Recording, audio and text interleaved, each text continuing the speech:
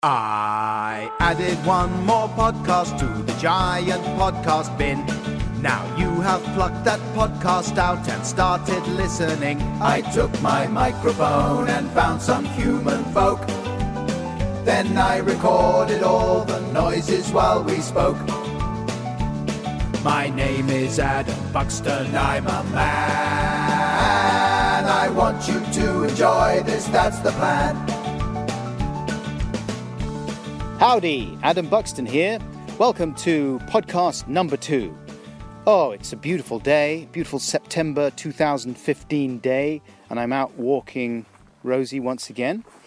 And first of all, I would just like to say thank you so much to everybody who downloaded and commented on podcast number 1 with Louis Theroux last week. I was genuinely touched and surprised by the response to the podcast, and that's a rare thing these days. I mean, you can't just go around randomly touching and surprising people, can you? It'll get you in all sorts of hot water.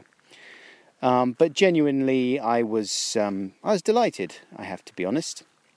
Slightly different kettle of cod this week. I know a lot of you are hoping very much that I'm going to fill the podcast with stuff about David Cameron and pigs, but you know, I didn't really have anything on the day even. This is as close as I got to contributing. This is a tweet that I didn't send. All these people referring to Boris Johnson as a dead pig are going a bit far, I think. Yeah. Just the one appearance on Have I Got News For You for Dr. Buckles, and mysteriously never been asked back.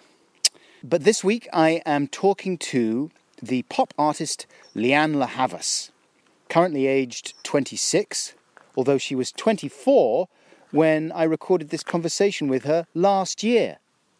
So she's aged 2 years in 1 year. I don't understand how that works. Maybe that's just life in the fast lane. Anyway, Lianne facts. She was born Lianne Charlotte Barnes to a male Greek man and a woman from Did You Make Her? That's how I pronounce the name of that country. Some people say Jamaica, but Did You Make Her is the proper pronunciation, of course, like the joke. My wife went to the West Indies. Did you make her? No, what are you talking about? Of course I didn't. That would be grotesque. I don't force my wife to do anything. She's her own person. Anyway, why would I force her to go to the West Indies? It's an amazing part of the world. She'd be delighted to go there. Jesus Christ. You know that joke? Anyway, she is a charming person, and as you'll hear in this conversation, she actually introduced herself to me. I guess she used to watch the Adam and Joe show back in the day on Channel 4, and she used to listen to the Six Music show. I didn't know who she was, though. And after we'd spoken about music and her music and everything, I looked up some of her stuff online. Here's a track called Forget, which was one of the first things that I came across, which I mention later on. To pack away every verse and every rhyme, forget all the words that let you break my heart. Forget that I'm the person tearing you apart. And I watched a performance of her on Later with Jules from 2011, and I just thought, well, she's a brilliant performer, and I hope you'll agree when you hear her singing at the end of this conversation. The conversation itself is a fairly straightforward chat, mainly about a few of the music legends that she has come into contact with in the last couple of years. And at the end of that, she was nice enough to sing a song, actually, that she had just written at the time, which now appears on her album Blood, which came out in August 2015, I believe. And it was just her standing in her front room, playing her electric guitar with a little amplifier, and there was also her then boyfriend Chris Dagger, who was playing the upright bass, and it sounded pretty good, I think. I mean, anything sounds good once you stick a huge amount of reverb on it, I find. And I also filmed it on my phone, and I'm going to try and put the video of the performance up on YouTube, and I'll post a link I'll put it on my blog. I've got a blog. Rudy, spooty, blog. I've got a blog. Here's the address. It's adam-buxton.co.uk. So check it out. And I'll put the link on the SoundCloud page. That's the home of this podcast, is SoundCloud. I think you will agree when you see it that she is quite an unusually talented performer and magnetic, and just with an extraordinary voice. And I love the song too, and it's a great performance. Also, if you watch it on YouTube, you get to see the mystery geezer. I think it was one of their housemates standing in the corner. But it's funny, the camera sort of pans across at one point and you just see this guy nodding. It's like, whoa, where did he come from? Anyway, that's if you fancy a trip to YouTube. But for now, let's keep it on the podcast, and I will chat to you later on. But here is Lianne Havas.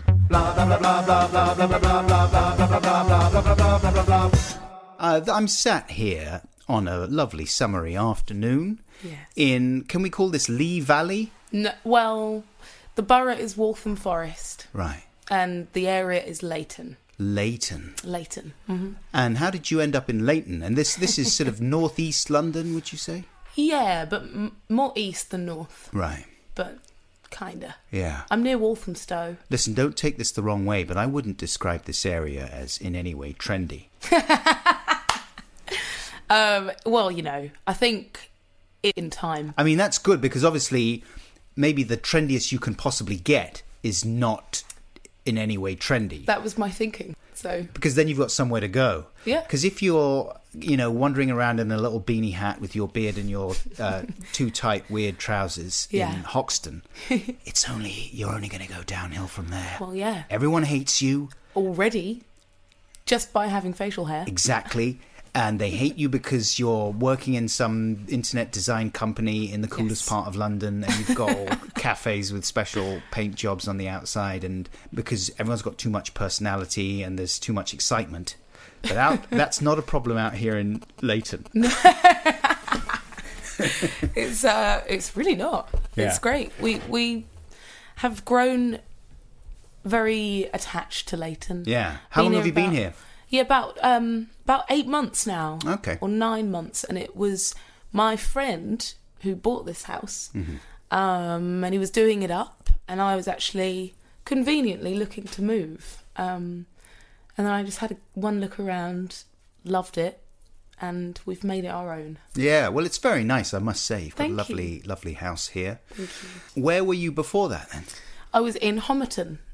Homerton in East London as well. Right. But it's See, I grew up down in South London, Clapham, nice. Stockwell. Me too. Did you? Yeah, you were in Streatham, right? Yes. Yeah. Well remembered. Yeah, with your granny? Yes. Yeah. Did I tell you this much? Well, I don't know. I read a little bit about you. I read a couple of interviews that you've given. And I have to confess, I didn't know much about you until you tapped me on the shoulder down in trendy East London one evening. Yes. And usually if you get a shoulder tap, it's like some really drunk guy who's like, oh, I saw you used to watch your toy things. Yeah, you're a twat.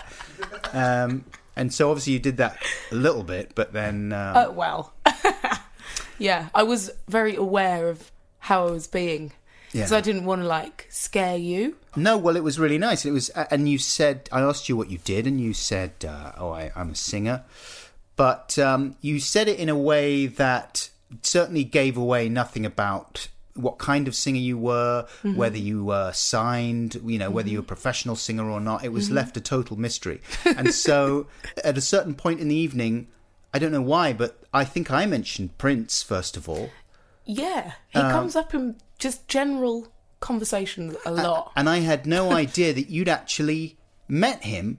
And even maybe a few weeks before we met, he had played in here? Where you're sitting is where he was. Yo mouth. Yeah. Really? Yeah. So listen, start from the beginning of this particular episode. How did that come about? Well, I first got in touch with Prince about 2 years ago. And my first EP had come out, and he discovered it somehow, and he got in touch with me. So he called me up on the phone, and I was in a noisy bar, and I answered the phone, and I saw it was like a withheld number, and I said, "Sorry, I need to check who this is." And he was like, "I think you know who this is." So we just went from there and stayed in touch ever since. So at New Year, I called him to wish him a Happy New Year, and he mentioned that he would be coming to London. So I said, "Well, you should stop by my new house." And he did. And he worked it into the beginning of his hit and run tour, which I'm very proud to say it began in my house. Wow. Did you suggest that he come here and play some music? No, not necessarily. I think a jam is always assumed. Like in someone's house, though? In someone's, like, semi? I mean, that's what we do. Yeah. I mean, just anyone that plays, we're just like... How are your neighbours with that? They seem good. Yeah. At the moment. But, I mean... Who knows? Oh, she's got that we Prince, don't ever go on she's too got that late. Prince round again. Fucking hell. Was it like that? Yeah, pretty much. Play sexy motherfucker. He doesn't do that one anymore. Does he not? No. Does he never? He doesn't like swearing. Does he? No, he doesn't. When did he acquire swear. a problem with swearing? I don't know. He used to have the pottiest of all the mouths. Exactly. Wow. Exactly. So you are being bothered by the little purple man. I mean, that's a disgusting way of putting it. One day in February. Yes. And sorry for being so small-minded, but I'm interested in the specifics of how you receive a call from the Prance. How did you know that it was him then, if it's an unknown number? So it had to be arranged because he was in America, so there was a time difference and everything. Yeah. So our managers spoke with each other beforehand, right. And then I was supposed to make sure I had my phone on me when he called at whatever time, and I didn't because I forgot. Yeah. I went out and just sort of left the phone on the bed. So he had to call my boyfriend's phone at the time, and his battery was low. Oh, mate, get it together. I know. Yeah. I know. But we did speak for about 15 minutes. Right. We could have gone on a lot longer, I reckon. And what do you like in those situations? Because now you're at the point in your career that you've been... Well, you were only signed in like 2010, 12? 10? 10? First album came out 2012? Yes. I mean, it's really only a couple of years that you've been in this world where you're bumping into some of your musical heroes. Exactly. And I wonder what it's like being so young and meeting these people. You're 24? Yeah. And I get very nervous and tongue-tied in those kind of... I never really met anyone famous until I was nearly 30. Okay. And even then I found it very scary. Yeah. But what do you like? I mean, do you struggle to say something on the phone to Prince or what? Well, you kind of do. Are you sort of thinking, I've got to sound cool? Yes. Yeah. Yeah. I was like... I mean, I think that with a lot of people I speak to anyway, like famous or not. But I could feel myself thinking a lot. Like, I didn't want him to lose interest at any point. I wanted to sound smart and also be a little bit funny maybe. But I didn't know him. But then, as the conversation went on, it felt like we kind of knew each other already in a way. I don't know. He was like an old friend, and the fact is we've stayed in touch, and I love it. And did you I mean, forgive me if I know this is a question that everyone asks you about, because obviously it's kind of fascinating. Sure. Because he's one of the very small group of real genuine legends, I would say, in the music world. Yeah. And also one of those people who is quite eccentric, especially with the way he interacts with the world. You know? Yes. I was surprised to see him on Arsenio Hall recently. Have you seen that? Yeah, I was in the audience. Were you really? Yeah. How did you watch it? I watched that on YouTube. Okay, cool. I mean, even there, he's not prickly exactly, because he's sort of polite. He's very polite. But he's not very forthcoming. Is he more easygoing when it's on a one-on-one basis? Yeah, I think that's just a thing. He just likes to get to know people, I guess. Yeah. you know, because he's basically the most famous person in the world. Or Certainly one of them, yeah. And so when your initial chat, was that mainly about your music or music in general? Music in general, and he was very complimentary about my stuff. Right. Which was great. But he asked me, like, what I was into. And I remember we talked about Joni Mitchell quite a bit. Uh-huh. Because I think he knows her. I don't think there's any other legend that he doesn't know. Yeah. So we talked about her a bit. And Prince-wise, what was the key Prince album for you growing up, if you were into him? Or maybe you weren't, I don't know. Well, that's the thing. I discovered him, I think, late. Yeah. When I was a kid, like, hearing people talk about Prince, the artist, was like, I just grew up and thought he was a prince, you know? Yeah. And then, like, realised he was a singer, but just always thought he was mysterious. And because I heard Kiss, and then I remember the first time I really listened to it. I was in LA at night on the freeway, and it was like amazing backdrop. And then Kiss comes on the radio, and I was just completely blown away by the creativity, the attitude. So that's when I got into Prince. It's a real piece of art, isn't it, that one? Because it's so stripped down and spare, and every nuance in his voice is right there. And I love that about it. Yeah. I think it's only the parts of it that are necessary that are in there, you know? You know, and obviously Tom Jones did a much better version, which was way more subtle. But still, the Prince one holds up, I think. Yeah. That's controversial, but I still think it sounds decent next to the TJ version.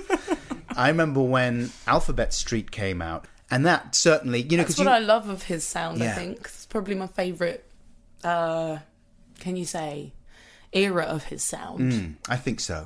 I love it. I love the... Because you can't really beat when something is minimal and completely right. You know, the melodies are perfect and his performance is perfect. So he could put only one instrument behind it if he wanted. And it would be still amazing. Well, there's something of that. I hear something of that in, is it Forget, your track? Oh, that's so nice of you. With the little nice choppy new wave guitar. Yes. And the lovely harmonies there, strange harmonies. Thank you so much. I can't believe you've... Well, that's, you know, maybe I'm imagining that, but that's what I sort of got. I really intended for that. Yeah, good. I wanted to be a female Prince on that. Right. Well, I think it works. And also I like a lot of that kind of quite minimal new wave music, Talking Heads and people like that, who had those lovely choppy guitars and things. Yes. I really like that. Very nice. But yeah, that Alphabet Street, it was, because you read about people saying, oh, I saw this thing, it blew my mind, it changed my life. And I keep thinking, that doesn't happen to me very often. But actually it happened to me then. I really did. There you go. I really did think, wow, this is one Prince, of these moments. Though, that we share the fact that it was him. And he's like, you know, he's just this guy. He's just a guy with a giant afro that makes him look like a big microphone. Which is ideal. And now you are also getting messages from Stevie Wonder on your answering machine. Yes. I mean, you must have made a number of copies of that one, did you? I actually tried to record it, yes. But it's still in my mailbox. I won't let it go. Sure. That was interesting because he came to a show. Oh, where were you playing? I was playing in Los Angeles again. A lot of my album was made there, so I go back and forth. But we did this show. This is your first album you're talking about, is it? Yes. Yeah. So, Is Your Love Big Enough? Which is really a revolting title there. I felt that was coming. Yeah. It doesn't have to be revolting. Wow, come on.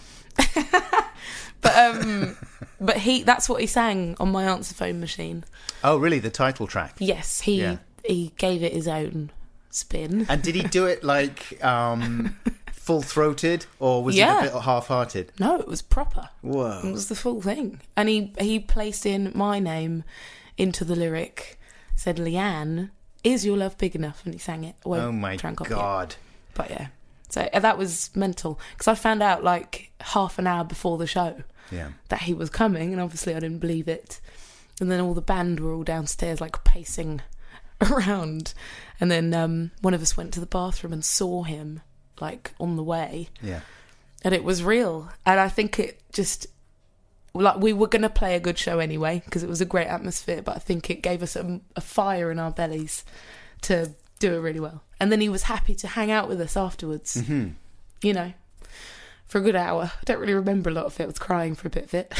Did you actually cry in front of Stevie? I actually cried, yeah. Oh, mate. Just being sat next to him was like... Because he... Weird. Because he meant a lot to you when you were little, or because... Yeah. Yeah. Yeah. Like, I used to just hear him on the radio all the time, and my mum had some of his vinyls, and he was just, you know, again, in your consciousness growing up. But yeah, it was just kind of... And he was very inspiring, actually. And when you actually spoke to him, was he still inspiring, or was he just talking about cheese and stuff? No. We shared a wine, little red wine, and he played me a song from his iPod that he had done, a new bit of music that I don't think anyone's heard yet. He didn't just play you Happy Birthday. No. I just want to play you this one. I'm really pleased with it. Happy birthday to you. No. You got a good voice. Thanks. So, so he played you a new thing, and was it good, or was it? It was amazing. Was it? Oh, that's a relief. It was. Yeah, I thought that too. I was just. You don't want to have a really rubbish one and then have to sit there and think. Pretend it's good. That was interesting. Hey, that was very interesting. Who produced that? Exactly. Yeah. So yeah, but he was super humble about it as well. So, Lianne, my daughter is 5.5. She won some weird competition at her school, which meant that she could become a member of the Norfolk Wildlife Trust. Okay. She was absolutely jazzed. And she came home, she was like, I'm a member of that. And later that night, when I was reading her a story, she said, Dad, you know what I want to be when I grow up? I said, I don't know. She said, I want to be 3 things. I want to be, 1, a member of the Norfolk Wildlife Trust, which I am. 2, I want to be a pop star. And 3, I want to be a vet. I love her ambition. Yeah. But she's very excited about the whole idea of being a pop star and wanted to ask a couple of questions. Let's see. Okay. Has she made these questions? Yeah. Okay, lovely. See if I can find them. I'll edit them after the fact. Being a pop star, is it hard when you're on stage and there's hundreds of people in front of you and you get really nervous? I know that you have to dress up in lots of different kinds of clothes and go to different countries. It's just, can you give me some information about how to be a pop star? So that is amazing. So that's 3 questions there. Do you get nervous when you go up in front of hundreds of people? What's it like wearing lots of different clothes and going to different countries? And could you give her some information about how she can become a pop star or being a pop star? How to be a pop star. Yeah. I wish I knew. But so nerves, first of all. Nerves. Let me start by saying that I watched you on Jules Holland. Yes. In when was that? 2011, after Yes. your first EP, Lost and Found, came out. You are good. I read some things, and I must say, my heart was in my mouth for you. Yeah, it's terrifying. Because you played solo, right? Or was someone backing you up? No, I had the spot I always dreamt of having on Jules, if I was ever on Jules, was the solo in the middle of the floor. So it was just me and guitar that time. Very good. Thank you. Good job.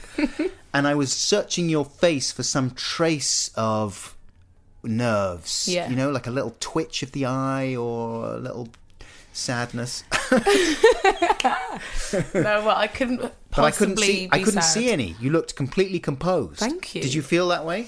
No. Well, it was terrifying. It was like the first time singing in front of anyone ever. Except by that point I had some practice at performing to an audience. Yeah. But this time, I don't know, because I was so excited about it, and it was like a huge milestone and a huge break it turned out to be. I was just like, I don't know, I just really didn't want to make a mistake. So we did it, but it was all very sudden, you know. There were loads of other things going on, and you wait around a little bit, and then suddenly you're thrust up there.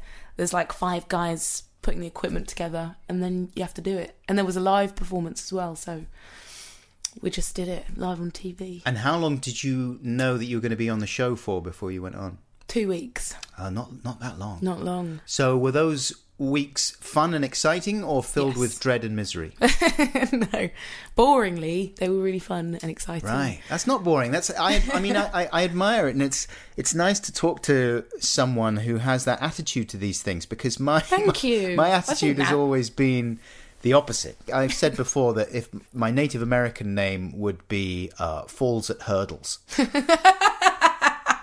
Good one. Because I don't know. As soon as I get the impression that something is important or could be really useful or great exposure or could take me to some kind of mystical next level, I fuck it up. You know what I mean? Like I do a shit job because my nerves get the better of me. Yeah. That has happened though. Has it? Yeah. In the past, like, I used to sing and then like just be shaking. My whole body would be shaking. Therefore, my voice would shake and it would be like weird to watch, I imagine. Yeah. But then I just did as much of it as possible, and I think I've played to many types of crowd as well. So by that point, but it was still like nothing I'd ever done. But I tried to just smile and not fall over. So that's good. I mean, that's an important piece of the puzzle. You don't want to be crippled by nerves, because then you've picked the wrong job. No. Listen, I would love it if you... Would you be all right to play a song before we conclude? I would be honoured. What kind of thing do you want? You want a fast one? Or actually, forget it. I've decided. All right, yeah. So what are we going to... I've got you sussed. Are you going to play guitar and sing? Yes. It's musical performance time of the podcast. Go studio. So, we're running. This song is called Grow, and it's Lianne Havas and Chris Dagger on bass.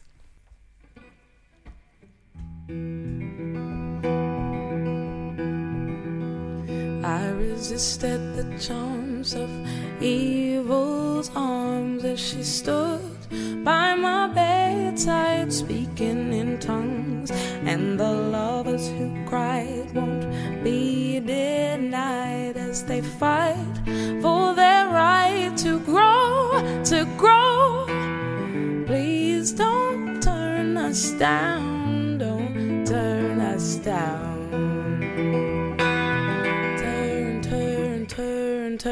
Turn up for love, turn up and watch us sing as we grow. The future we don't know, no, unless we're together, together. Turn up for love, turn up and watch us sing as we grow. The future we don't know, no, unless we're together. I requested to know what I did wrong, 'cause I sure didn't mean to string you along. But the blood in my body and my heartbeat, it said it's to feel a crime, a crime. Please don't turn us down, won't be turned down. Turn, turn, turn, turn. Turn up for love, turn up and watch us sing as we grow. The future we don't know, no, unless we're together, together. Turn up for love, turn up and watch us sing as we grow. The future we don't know, no, unless we do it together.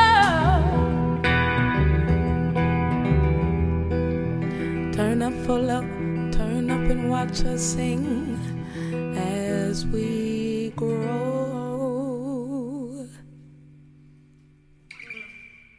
I love it. This song is so great. It's so wonderful. I love it. That's great. Thank you so much. Thank you so much. Thanks, Chris. Thank you. Yay! Thank you very much. Nice one. Thanks a lot. Thanks, man. Woo! Thank you so much, Lianne. Thank you. Thank you for coming. This is so cool. It works now. I had to practice it. Wow, that was just great. Right, should we have a beer? Let's have I'd love a beer. Would you like a beer? No, no, no, no, no, no, no, no, no. No, no, no, no, no, no, no, no, no, no, no, no, no, no. No, no, no, no, no, no, no, no, no, no, no, no, no, no, no, no. All right. Of course I'm not going to have a beer. Chris Dagger on bass. I'm cycling. I have a pink fold-up Brompton, and I have to cycle from Leighton back to King's Cross, St. Pancras. So, of course, I'm not going to do that under the influence of a beer drink or 5 beers. For goodness sake. Anyway, Lianne Havas there playing her song Grow with Chris Dagger, the beer peddler, the beer pusher, on bass. And I was pretty pleased with the way it turned out. I have to be absolutely honest about it. I just had a couple of little teeny-weeny drum mics that I plugged into my computer. And it ended up sounding decent. Actually, they were the same, and this is a little drum mic name drop, they were the same drum mics that I used to record Tom York and Johnny Greenwood playing the song Faust Arp in Oxford a few years back with Garth Jennings. And they've done good service. But anyway, I don't know how this podcast is going to evolve. It's early days. I hope you're going to be able to roll with it for a few episodes until it finds some kind of groove. It's just, I like the idea of trying a few different approaches out for the time being. So hang in there. I appreciate some of you don't have the time to hang in there. And you guys, cheerio. Thanks for making it this far. But the rest of you, I hope you'll stick around. And do stay in touch. I read all your messages about last week's show with Louis Theroux. There was a few on SoundCloud, on the SoundCloud page. Obviously, those are longer. You don't have a character limit there. Phil Watson the First says, Louis was great as a first guest. I could hear his disappointment in you about the buffet behaviour. I agree. It is not cool. Saw a family do it at a hotel near Legoland, Windsor. Was taken aback by their blatant, shameless behaviour. They had an assembly line going, mum slicing rolls, dad buttering, kids filling and pilfering. I mean, to me that sounds like paradise. No, it doesn't. I mean, we did not have an assembly line going. All right, Phil Watson the First? It was very, very subtle.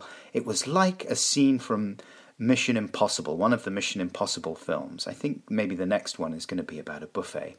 And probably they'll ask Buckles to be a part of it, because it couldn't have been more stealthy and in no way sleazy. I mean, Legoland, Windsor, that is a very lawless part of the world.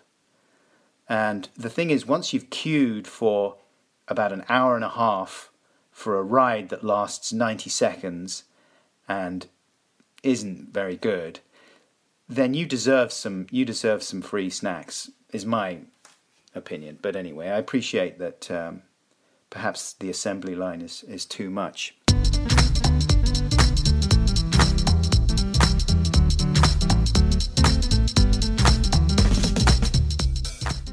This is an advert for Squarespace. Every time I visit your website, I see success. Yes, success. The way that you look at the world makes the world want to say yes. It looks very professional. I love browsing your videos and pics, and I don't want to stop. And I'd like to access your members area and spend in your shop. These are the kinds of comments people will say about your website if you build it with Squarespace. Just visit squarespace.com/Buxton for a free trial. And when you're ready to launch, because you will want to launch, use the offer code BUXTON to save 10% off your first purchase of a website or domain. So put the smile of success on your face with Squarespace.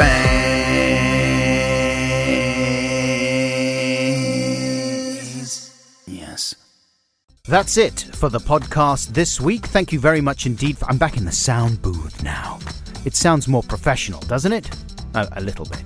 Anyway, thanks to Lianne, I was going to say, and if you enjoyed her song Grow, you can see her performing it on my YouTube channel. I uploaded the video that I shot there on my phone, and you can see the mystery geese standing over in the corner, and you can see what Lianne and Chris look like, and I think that it's just a lovely performance. So thanks again to them. Until next time, I'm hoping to put another podcast out next week. Not exactly sure what'll be in it, but there'll be something. All right? Take care. I love you. Bye!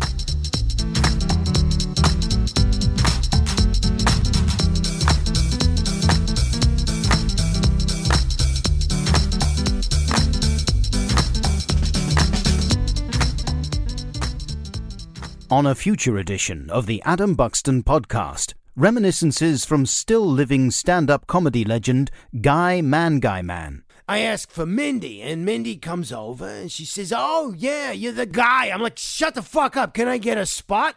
And she's like, "Yeah, sure, whatever. Why don't you go up after Jerry's ski holiday?" I'm like, shit, that guy's fucking dangerous. I don't know if I want to go up after Jerry's ski holiday. And sure enough, Jerry goes on and he kills. You know, I mean, Jerry always killed. He killed several people that night on the front row and a couple of waitresses. So that, put a damper on the evening. Anyways, so Jerry comes off and he's arrested. He goes to prison. And then I come on and the audience is, it's kind of sad after all the killing. So I'm like, what am I going to do now with the sad audience after the killing? And so I start with my sausages bit. I got so many sausages, it's going to take so long to cook them all. I don't have an oven big enough for all the sausages I got.